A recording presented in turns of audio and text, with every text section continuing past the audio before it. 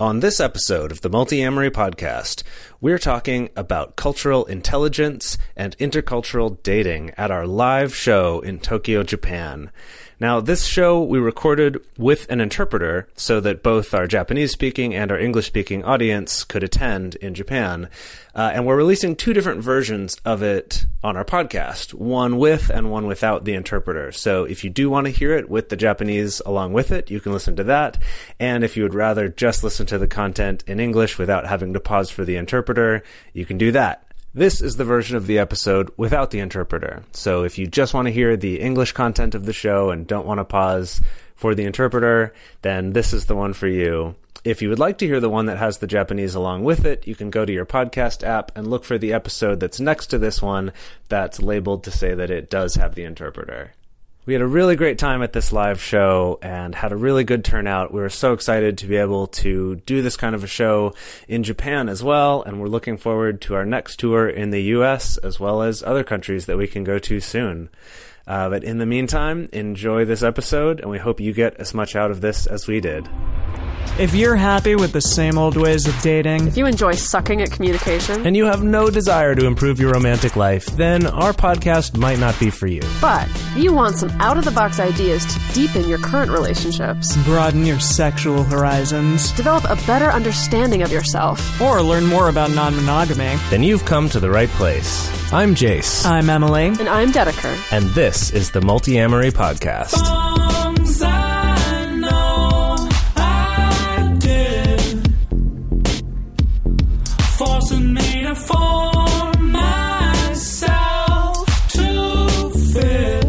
This is our first time doing a show in another country and in another language. So, yoroshiku onegai shimasu.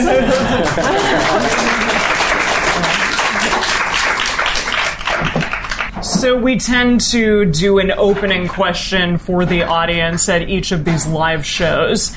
This one pertains to what we're about to talk about with everyone. So who here in the room has been in a relationship with someone of a very different culture than the one that they are in? Exactly. Wow, so many people. So many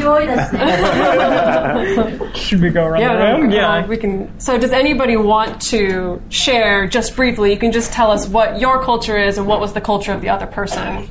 Someone over here.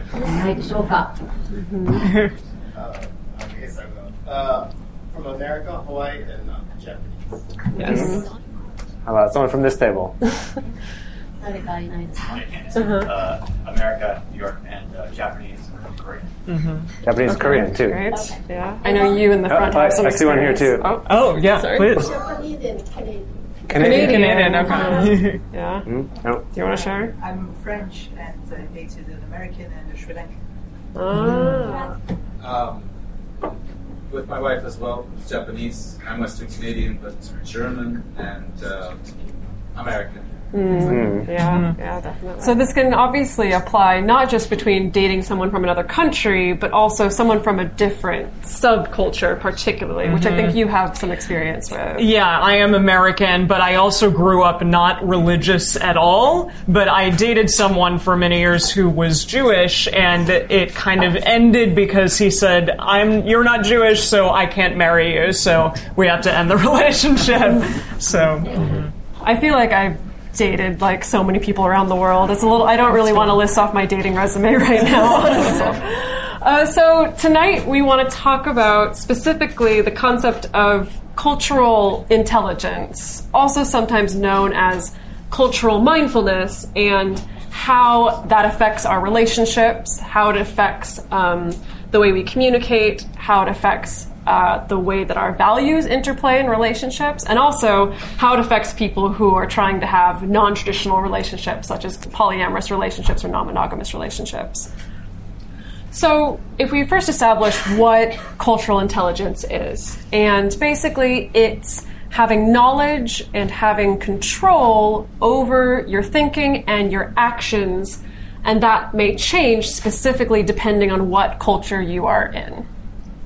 So I think, for me, the most important part of cultural intelligence is actually having a willingness to drop the attitude of, oh, my culture does it the best, or to drop the attitude of, this other weird culture over here needs to shape up and start doing things the way that I do things. So also, we want to look at how this affects our relationships. And normally when we talk about cultural intelligence, it's for business people. It's for doing international business and understanding how negotiations might work. But we want to talk about it when it comes to things like love and honesty and sex. Intercultural relationships are apparently on the rise, which is fantastic, and it's primarily due to online dating. There was a study conducted at the University of Essex and the University of Vienna, and it found that online dating has created social links between potential partners that didn't previously exist at all. In the past, a lot of people often met through friends of friends or through work, and that resulted in them often dating people from the same culture over and over again. But online dating has allowed for these connections outside of one's social group, one's culture, one's country of their origin. I just want to ask, is there anyone here who has not done any online dating? Okay, a few. Wow, that's really surprising. I know. Yeah. Very, very rare people. Yeah, definitely. So specifically, we want to talk about, the effect of interculturalism on non-traditional relationships, the quote-unquote non-traditional relationships. And it's also funny to even be referring to them as non-traditional relationships because it's like, well, based on whose tradition, right? We call it non-traditional because, the traditional Christian model of long-term monogamy and marriage is something that has already spread to many cultures through globalization, right? Mm-hmm. And the funny thing is also that people who do actively choose non-traditional relationships or polyamorous relationships often are within their own little micro subculture within a larger culture, which may involve them having to change or abandon some of the things that their mother culture has taught them in order to be a part of this subculture. There's many, many layers to this. An example of this is the United States, which tends to be a very competitive culture. And often if you're going to be practicing polyamory in a really healthy way, an American person may need to kind of abandon that idea that they should be number one or the best in their partner's eyes and that they're going to win their affection and love. And to be polyamorous, you may have to switch to a more cooperative mindset. You have to be more empathetic of your metamors or your partner's partners in order to have a more harmonious relationship, polyamorous specifically. Mm-hmm. Yeah, so one other thing we did want to say is that in learning to understand what the norms are for other cultures, we do want to be sure that we avoid stereotyping other people. That, as Dedeker said, to be polyamorous, you already might be going against some of the things that are common in your culture, and that everyone does this in some way or another, that all of us have little things that are different. So this is to help us understand the context, not to be able to understand what somebody's going to do all the time. Mm-hmm. So tonight we're going to be talking about different cultural spectrums that different cultures lie on. Unfortunately, we can't cover every single possible spectrum of culture because, in cultural spectrum theory, there's like 30 of them, and we will be here all night and into the rest of the day since it also will be translated into Japanese. So we're just going to cover a few tonight kind of as a starting point to start thinking about these things. So we're going to start out by talking about communication styles that differ between cultures. Usually this is the one that is the most apparent to anybody who has lived outside of their mother culture about how different communication styles can be between people. So the first spectrum of communication is low context versus high context cultures. So in a low context culture, good communication is precise, simple, and very clear. Messages are expressed and then understood at face value. Low context cultures, they don't rely on contextual elements like the speaker's tone of voice or their body language to communicate information. And I just want to clarify that we do put quotation marks around good because it's good based on what that culture thinks is good. Mm-hmm. And I've done this to my Japanese friends many times and it doesn't always land. But I just want to clarify that as in we don't think that it's good, but this particular, low context low culture context thinks of culture. it. Yeah. So, on the other side of the spectrum, high context cultures. In those cultures, good communication is sophisticated and nuanced and layered, and messages are both spoken but also read between the lines. High context cultures are those in which the rules of communication are primarily transmitted through contextual elements like body language or a person's status or their tone of voice or trailing off at the end of a sentence. Dakedo. So now it's time for a quiz. So what do people think? Is Japan high context or low context culture? クイズ、日本の場合はじゃあどっちでしょうか。その Yeah, I saw someone pointing up. Someone pointing up. High. Yeah. How about the U.S., our fellow Americans? High context, low context. Very low. The lowest. Completely low. Well, no, not completely Not completely, low. but- Like, there's very few cultures that are at the extremes, right? Yeah. Usually there's a mix, but it's sometimes Yeah, weighted. Germans. Do we have any Australians here? No? No. Oh, so we can... Oh, yes? No? Was that a no? Oh, so we can say whatever we want about them. Go ahead. No, that's so. Australia is another example of low context cultures, And apparently Canada. also Canada. Yeah. So, what are some other high context cultures besides Japan? British? Yeah? Yeah. British is actually a little bit more middle of the road on that one. According to these people who Yeah. are doing these studies. Does anyone have direct experience of India? We personally don't. No. Yeah, that's interesting. As far as I understand, in terms of the, the scientists who come up with these things, that depending where you are in India, it varies, but that they tend to be a little bit higher on the context spectrum. I think the other interesting thing to think about is countries like the US or Australia that are low context cultures are both countries that have a lot of immigrant influx and have had a lot of culture mixing, and as a result they can't necessarily rely on everyone kind of knowing what all the social norms are, what all the communication rules are.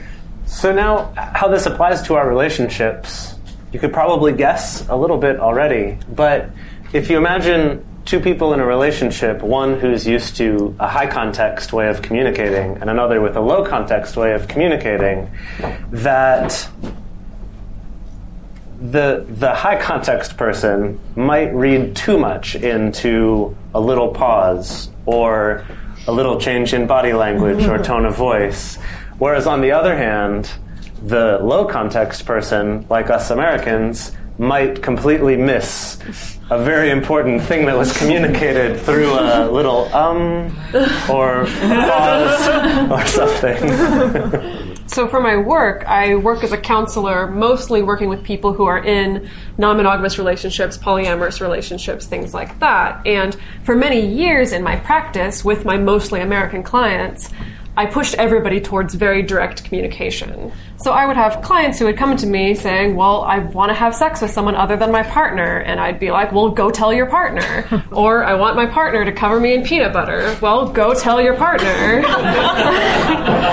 And so once I started working with clients who were in intercultural relationships, this wasn't working anymore. That I couldn't just tell people, oh, just go tell your partner. That I definitely had to switch my approach to being more like, just make sure that the message is received.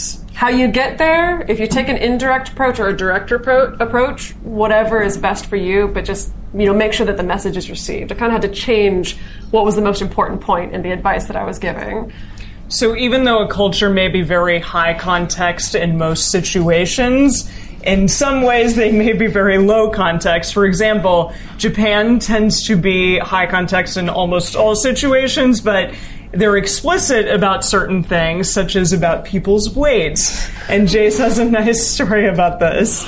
So I have a Japanese friend who is living in the US right now, and I hadn't seen her for maybe 6 months. And when we got together, within 10 or 15 minutes, she poked me in the belly and said, "Tota ne." You've gotten a little bit fat. And surprised me for a second because to an American that would be very rude to say. But then luckily I knew that, okay, in Japan that's not a rude thing to say, that's normal conversation. But if I hadn't known that, that could have been a problem. I might have been offended by what she said. So in the U.S., we tend to be very low context about just about everything, but we have romanticized this idea that that our partners need to know everything about us and what we're thinking even before we know it ourselves. But that's a little weird because you're probably not going to always have a partner who knows everything that you want at all times. So it's odd that we would want that in American relationships.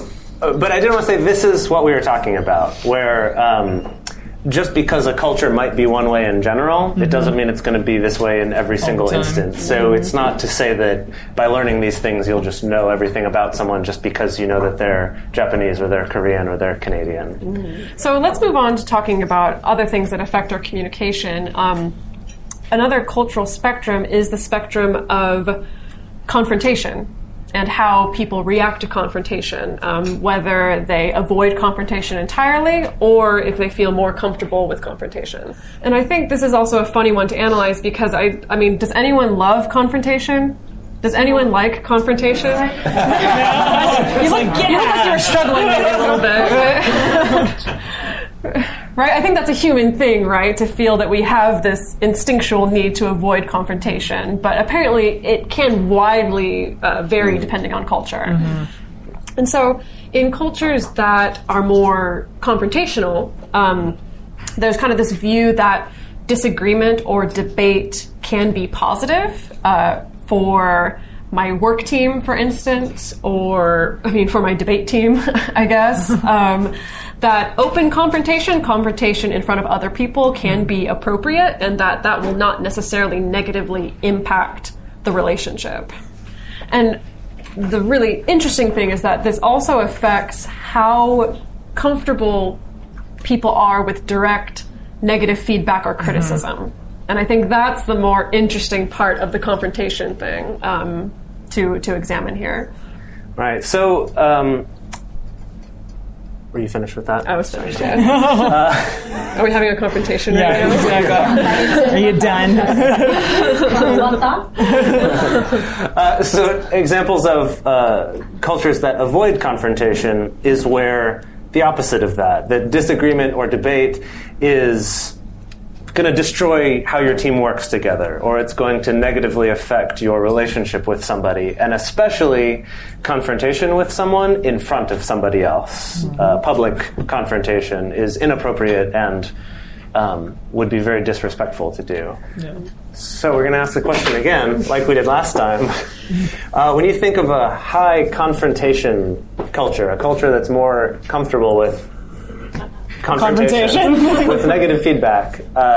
Anyone want to guess what some of the top ones? Italy. Italy? Yeah, definitely. Yeah. Mexico. Interesting. Okay. They're not in the very top, but I would think that they're up there. Yeah. Yes, France is up there. That is France is up there. Yeah. Korea, actually, ironically, no. According to At least this, what social scientists say, that it's a relatively a more lower confrontation culture. Israel? Yeah, high. Yes, high. Yeah. Yep, right. Yeah. Everyone's calling her. I know, you guys nailed that one. Okay. Yeah, they read it before. How about the other side? How about low? Yep. What else? Well, we said Korea already is actually on the low side. Would Britain be on the low side? So they're with us, U.S., we're in the middle. Jamaica? No, I actually don't know about that one. I don't think that was on the list that I was. What would you think? High. Good to know. Apparently the Philippines are on the lower end. The Philippines. China is high. on the low. Yeah. Yeah. Definitely. Yeah. Definitely. Oh, yes. I don't want to hijack the question, but for people in in your romantic relationships, would you prefer to either be confronted or not be confronted if you've made a mistake in your romantic relationship? Well, we're about to get to that,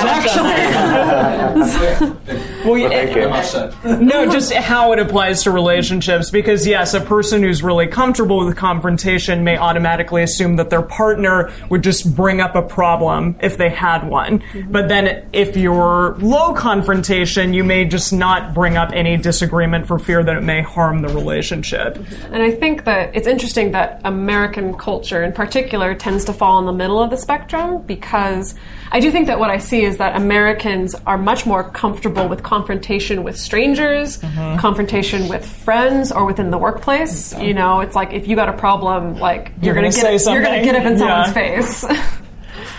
But then I think on the other side, Americans are like terrified of confrontation in romantic relationships. So we're going to shift gears a little bit and start shifting away from talking about differing communication styles and talking more about differing cultural values. You know, the things that are driving us as people about, you know, the why behind the things that we do. So the first of these is being versus doing cultures. So to give an example of doing means that your status is earned through the work that you do. That if you stop achieving, if you stop moving up, that your status can be lost, and that tasks and work and productivity take precedence over your personal relationships, and that your self is defined by your achievements. So if you're in a being culture, your status is built into what kind of person you are. And harmony and relationships take precedent. Also, your self is defined by your relationships and your quality of life. So does anyone have an example of what they think a doing culture is? In what time period? Interesting. I think we're speaking about the present. Let's say right now. 今現在。 Yeah, definitely. U.S. is top of the list. Top of the list. Yeah, definitely. Yeah. How about being cultures? I think Japan, because Hello, it is Ryan, and I was on a flight the other day playing one of my favorite social spin slot games on ChumbaCasino.com. I looked over at the person sitting next to me, and you know what they were doing? They were also playing Chumba Casino. Coincidence? I think not. Everybody's loving having fun with it. Chumba Casino is home to hundreds of casino-style games that you can play for free anytime, anywhere, even at 30,000 feet. So sign up now at ChumbaCasino.com to claim your free welcome bonus. That's ChumbaCasino.com and live the Chumba life. No purchase necessary. VGW. Void where prohibited by law. See terms and conditions. 18+. For a long time now, we've been fans of AdamandEve.com for getting sex toys or lingerie or accessories, things like that. It's just a fantastic resource with a huge selection. And now, not only do we have a fantastic offer, but we also have a promo code that will work on AdamMail.com and EvesToys.com, which are their sites specifically for LGBTQ audiences. And our code is fantastic. It's 50% off of almost any item in the store and free discreet shipping when you use our code MULTI. Yes, we love AdamandEve.com and have for years. They are our oldest and longest sponsor, and they just keep on giving great gifts to us and to our listeners.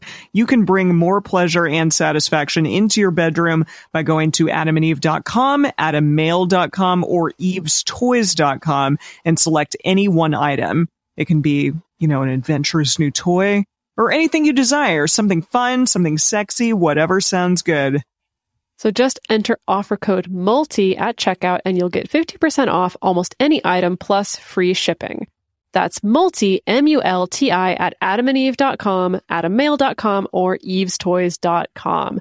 This is an exclusive offer that is specific to this podcast, and it's better than any offer that is currently available on their site. So again, use code MULTI to get you not just the 50% discount, but also the 100% free shipping. Code MULTI. Value the process over result. So Japan is actually an interesting one because it falls a little bit in the middle of the doing-being spectrum. but definitely compared to the U.S. is less. And so to talk, this... Well, do we want to give examples of the most being cultures? What is the most being culture? Well, it's a weird sentence. So some examples. Some examples are Spain, Cuba, and Nepal, apparently. Nepal, yeah. Egypt. Yeah, but Australia and Canada are doing cultures. Yeah. And the US and Norway. All those Western countries all doing. And so to talk about the application of this to relationships, I know a couple of years ago I was living in Greece, and Greece is closer to the being side of the spectrum. And I went on some first dates when I was in Greece with some Greek people.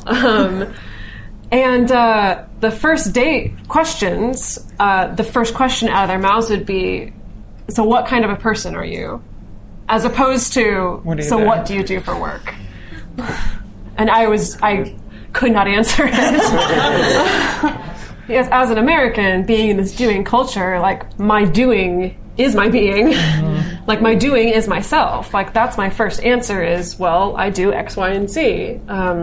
And I really felt like a dork on all these first dates because I would just stumble through like, well, I don't know what kind of person I am. And this also affects not only who we find attractive or what we find attractive in other people, but also what we think other people will be attracted to about us. Yeah. So in a doing culture like the US, if I want to impress you, I might say, oh, well, I run a podcast for 3 years, and also I'm starting another podcast, and I would list my jobs to try to make you attracted to me. Whereas on the other hand, if I were from a more being culture, and someone did that, it's like, oh, I do this, I do this, I do this, I would think, geez, like, chill. You seem so stressed. That's not healthy. I don't know how to say chill in Japanese. How do you say chill in Japanese?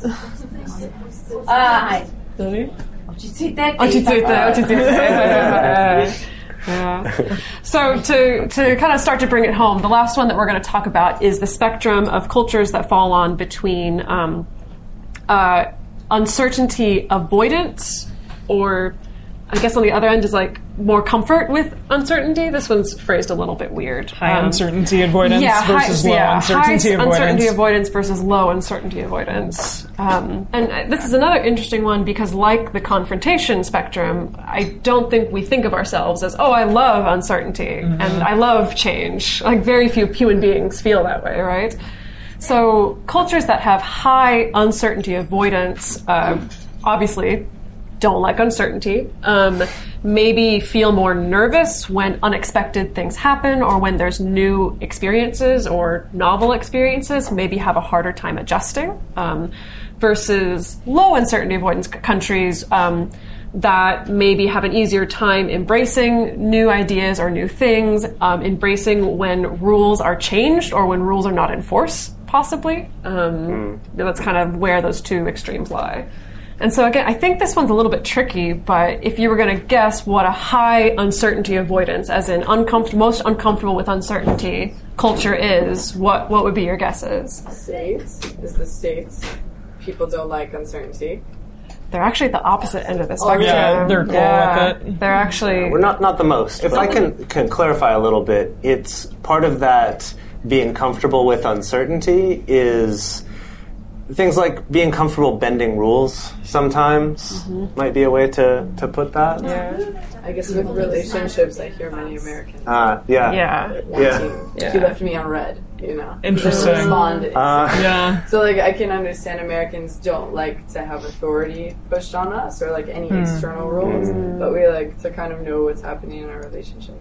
Sorry, Japanese people need to plan everything in advance. Yeah, so Japan is very high uncertainty avoidance. I was going to say just that about relationships being a different standard from how we are with other things is a good example of, like we were talking about with high context and low context, where we might be low context as Americans, but in our relationships, we often have an expectation that they're just going to know what it is that we're trying to say. And so to talk about some examples of countries with low uncertainty avoidance, apparently Singapore is on the list, which I would not at all expect, because Singapore has a rule for everything in the book. They have rules for like what breed of dog you can own, and rules for how if you want to chew gum, and it needs to be from a pharmacy, crazy stuff like that. But where this often shows up actually sometimes can be more in the business world, in the way that these different cultures create their contracts. In that, if you look at contracts in high uncertainty avoidance cultures, will generally be very long. Very, very long and very, very detailed, planning for every possible contingency in that contract. But then in cultures that are low uncertainty avoidance, the thinking is kind of like, well, we can't possibly plan for every possible contingency. Mm-hmm. We can't put everything into this contract, so we're going to leave it a little bit more ambiguous because things are uncertain. That's okay. So just to give a little more context, so other examples of high uncertainty avoidant cultures besides Japan would also be places like France, Portugal, and Greece, where I've noticed in Japan that everything has instructions on it. Like appliances in your home will have, how to use. Yeah. And then on the other extreme, besides Singapore, would also be places like Hong Kong, and the UK and Sweden tend to be low uncertainty avoidant, would have more of those. So very quickly, Jessica, is it okay if I pick your brain really quick? You're there in the front. You're the front row A+ student. Because Jessica, you are French, which is a high uncertainty avoidance culture, but living in Hong Kong, which is a low uncertainty avoidance culture. Do you feel... torn in two directions at any given... Now the problem is you've mentioned contracts, and I'm a lawyer, so this is totally true, because French law needs to plan everything, and Hong Kong law is based on English law and doesn't need to plan for everything. Interesting. So you can't take this out of my mind. Sorry, go ahead. But other than this, I don't know, but Hong Kong is so much, in some ways, similar to both Chinese and Britain, then I think, maybe. And as for certain avoidance of uncertainty as French, I thought it was just me, but apparently it's all people. So in relationships, particularly polyamorous or non-traditional relationships, there's always going to be a bit of uncertainty built into that, because if you go on a date with someone, I don't know, anything could happen potentially. You don't always know how a new relationship is going to play out. And in polyamory, it kind of pays to be able to roll with the punches, to not necessarily plan for every contingency, because honestly, you're not going to probably always know what's going to happen in polyamorous relationships. And I think it's interesting that you pointed out Americans wanting to be very clear about what's going on in a relationship, because I think that is another example of where it's a little bit mismatched within the culture. And I think this is also connected to the doing culture thing as well. Because I think in American relationships, there's always the point where you sit down to have a talk of what are we? Okay, what are we doing? What are we doing? What is this? Yeah.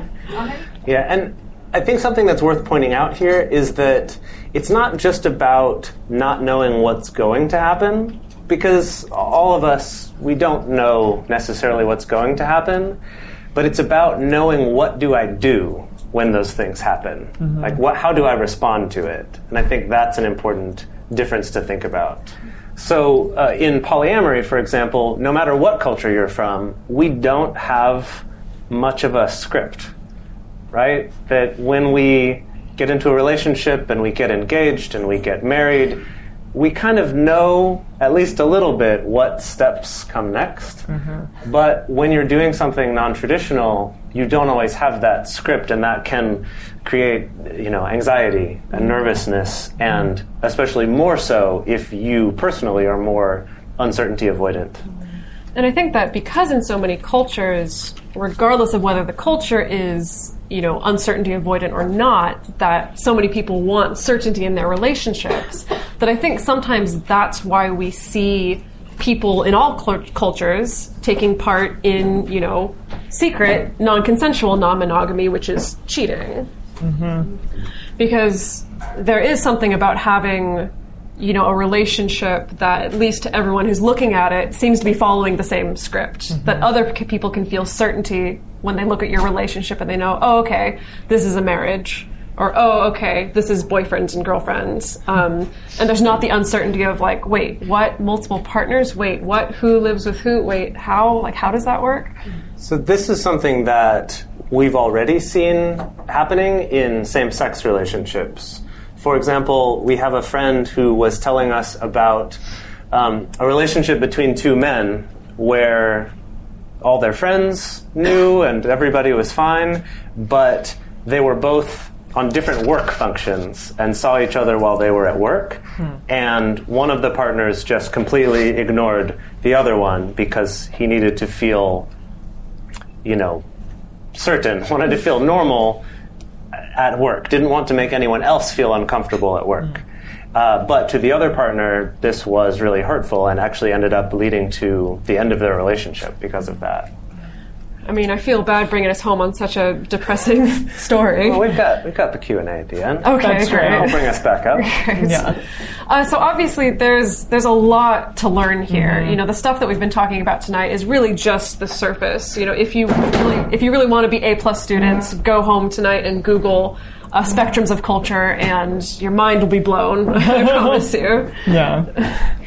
So all three of us have been doing this podcast for about 3 years, and it's really changed the way that we give advice about relationships. And so as we continue to learn about this and talk about this, it's really helped us to open up the spectrum of how we relate to our listeners and how we're able, what kind of advice is actually going to be useful for people. Because as I learned, in my own job, that just telling people the advice that fits for my culture isn't always appropriate. And my favorite thing about all of this is that it also helps us to learn about ourselves.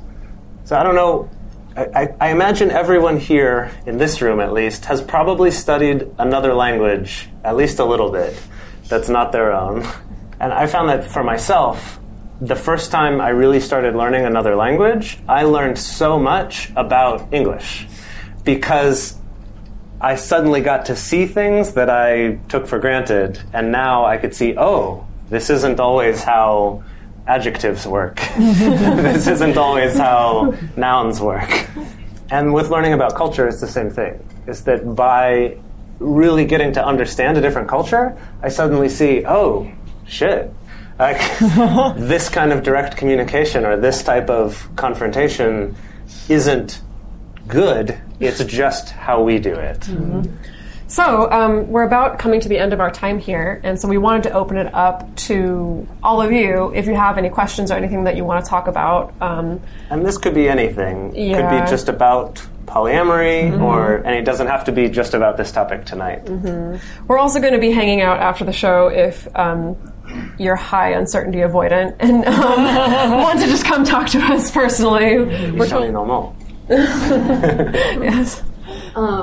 I'm curious, as a poly person who's American who moved to Japan, it's really difficult to find community here. So, like even in the States, but especially in Japan, I always end up being the person who's like the token at the party. Let me tell you about this. But it's nice, of course, to be around people who you can share some common ground with. So do you have, you've been doing this for a few years, right? So you have you've reached out to people, you maybe built some sort of community. Do you have some advice about seeking resources for poly communities?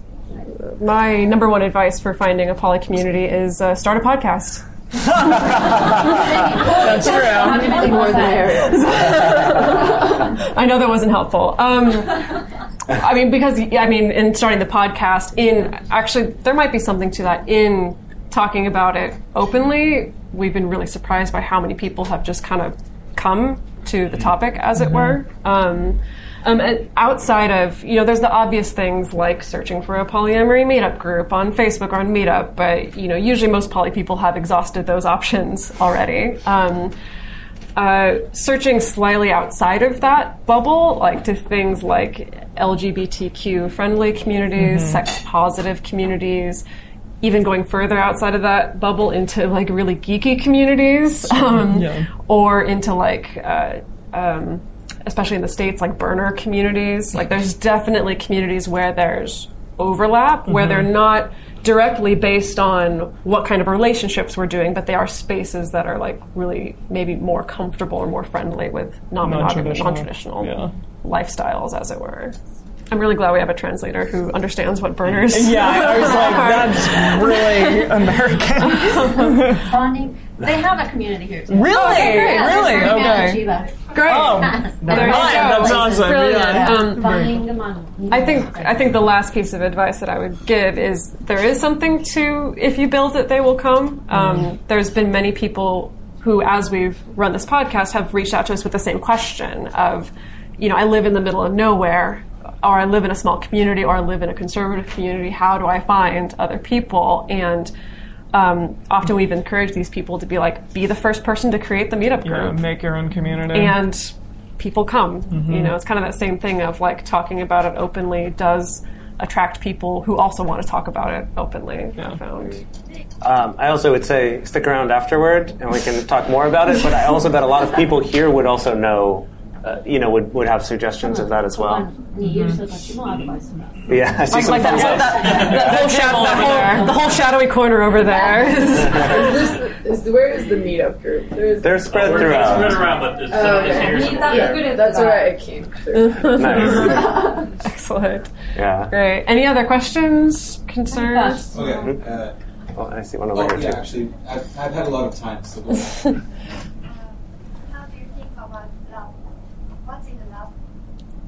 I mean, we could be here for another 3 hours. What is love? Baby Tony, don't know me. I don't know if that reference is going to fly. I mean... You wrote a whole book about it, Donegal. Yeah. I think that... if I'm going to bring it to the way that different cultures look at love particularly, that's also a whole spectrum. God, I don't know. I'm so stumped by this one. I wasn't expecting that. I think that an important thing to realize is that the definition of love has changed a lot over the past few hundred years, and it's changed in different cultures. So as an example, in the 1800s, there are accounts of women who would write in their diaries stuff that to us today sounds like love, that I was in love with another woman. Lesbian love. But that they never used the word love because in their culture at that time, two women could not love each other. That was not possible. And so even though we might think of it as love, they wouldn't. But obviously that's changed a little bit, as one example. And this question actually reminds me of a very fantastic book that I would recommend to everybody. On the podcast a few months ago, we interviewed Carrie Jenkins, who's a philosopher, and she wrote this book called What Love Is and What It Could Be. And she wrote the book in response because she identifies as polyamorous, bisexual polyamorous, and someone had told her, oh, that's not real love, what you're doing. And so, being a philosopher, she went to... well, what is real love? And then there's a book. And that's, if anyone's interested, that's a really fantastic book that examines the ways that we used to define love and how that definition has changed now. It's a really beautiful book. That's me putting the answer off on somebody else. Thank you for that question. Thank you. Yeah. Such a big question. Does anyone want to follow up to that huge question? A couple more, yeah.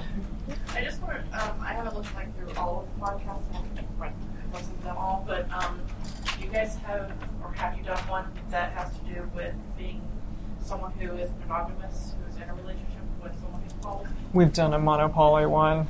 It was a while ago. Yeah, it's as Emily was saying that we did do one quite a while ago, but that actually is on our list of ones to revisit now and do something specifically on. So thank you for bringing that up. But Emily, you just found the monocorn thing. There is a Facebook group that if you are monogamous but have a partner who is polyamorous, then it's a kind of, I think, processing group on Facebook for that, and it's called Monocorn, I believe. They call themselves monocorns. Like unicorn, but monocorn. So look that up, because you have to be monogamous, but with someone who is polyamorous to be in the group at all. I know you, Jesse. Okay. So we have a lot of polyamorists here. I bet a lot of us have had differing culture relationships over the years. So love is not culture. So for you, when it comes to the rollout of non-monogamy with your new partner, when I started, it was too quick. Hi, I'm Jesse. I'm a non-monogamous. Like, whoa. If, for you, has your experience with one culture or the other culture been very different in introducing non-monogamy to your relationships? Or has it been universal? Great question. That was a great question. You know, if Like the way you do it, is it the same? Yeah, like exactly. Or has it had the same effect? Yeah. Like, was it very different reaction from people depending on their culture? I think, to speak from my own experience, I've definitely found I have the very American thing of like, hi, I'm Dee Dee, like, I'm polyamorous. I wrote a book on polyamory. I have a podcast on polyamory. It's kind of unavoidable a little bit. And so for people, like one of my partners is British, is from the UK. It's also relatively low context. Relatively low context in that way. And so for him, it was like, oh, great, awesome. When I was dating someone when I was going on dates in Turkey, for instance, and Turkey's a little bit in the middle of the road with context, it was kind of a little bit of a in-between, like not such a great reaction. And then with people that I've dated in Japan, it's definitely been interesting where, I can bring it up. Like, I'll usually bring it up maybe on the first date, and then we'll spend 3 dates not talking about it. And then maybe we'll talk about it a little bit on the 4th date, and then another 3 dates not talking about it. So that's kind of how it's been. Sorry, that was a long one. I think this question's interesting because even within one culture, people really cover a range on this. There's some people who feel that by mentioning it up front, like on a dating profile, for example, right first line, I'm polyamorous, that eliminates so many options and doesn't allow people to get to know them first. Whereas other people would say, by waiting, I might be wasting their time if for them that's something that's a deal breaker, that's no deal, that's dumb. So that even within one culture, people really have a range on this. What I will say, though, that I have found both in the US and also in dating in other countries is that the reaction might be different depending on their culture. For example, if I'm dating in Russia, I might get, that's fucked up, you're doing it wrong, because they're a confrontational culture.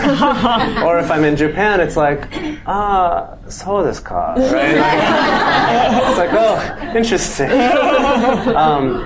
But that over time, especially if I have kind of a friend relationship with them, that over time it can, in either case, not feel so threatening to them because they see, oh, you're not a total alien. This is just one part of you that's a little different from the rest of the culture, just like I might have parts of me that are different from the rest of my culture.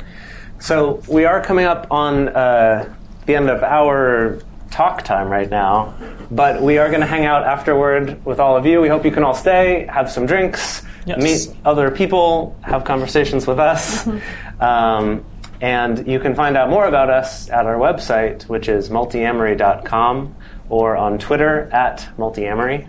So for people who want more information for English speakers, my first book was published this year, The Smart Girl's Guide to Polyamory. So you can find that on Amazon, or I guess there's no Barnes & Noble here, so on Amazon. Amazon.co.jp more. And for the Japanese speakers, Fukami Kikue-san, who is here tonight, wrote a book on polyamory, Polyamori Fukusu no Ai o Ikiru, that the Japanese speakers can find to get more information on polyamory and non-monogamous relationships. And we're doing a workshop this coming Monday evening on communication and consent. You can find more information about that on Facebook. If you look for Multiamory Workshop, then it should come up.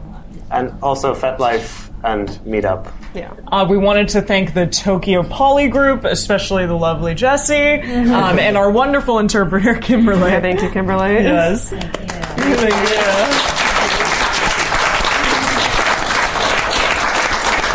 Also, thank you to this amazing venue, Good Heavens, and Paul, thank you so much for all of your help for having us. So please feel free to stay here, relax, drink, hang out. Order some food. Order some food. Exactly. And Scottish pie. The shepherd's pie is fantastic. Great. All right. And thank you, Tokyo. Thank you, Tokyo.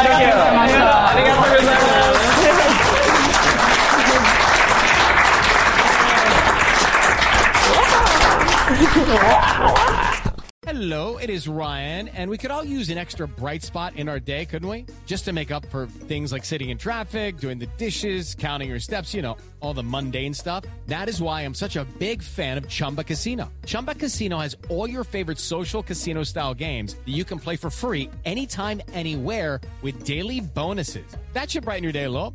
Actually, a lot. So sign up now at ChumbaCasino.com. That's ChumbaCasino.com. No purchase necessary. VGW Group. Void where prohibited by law. See terms and conditions. 18+.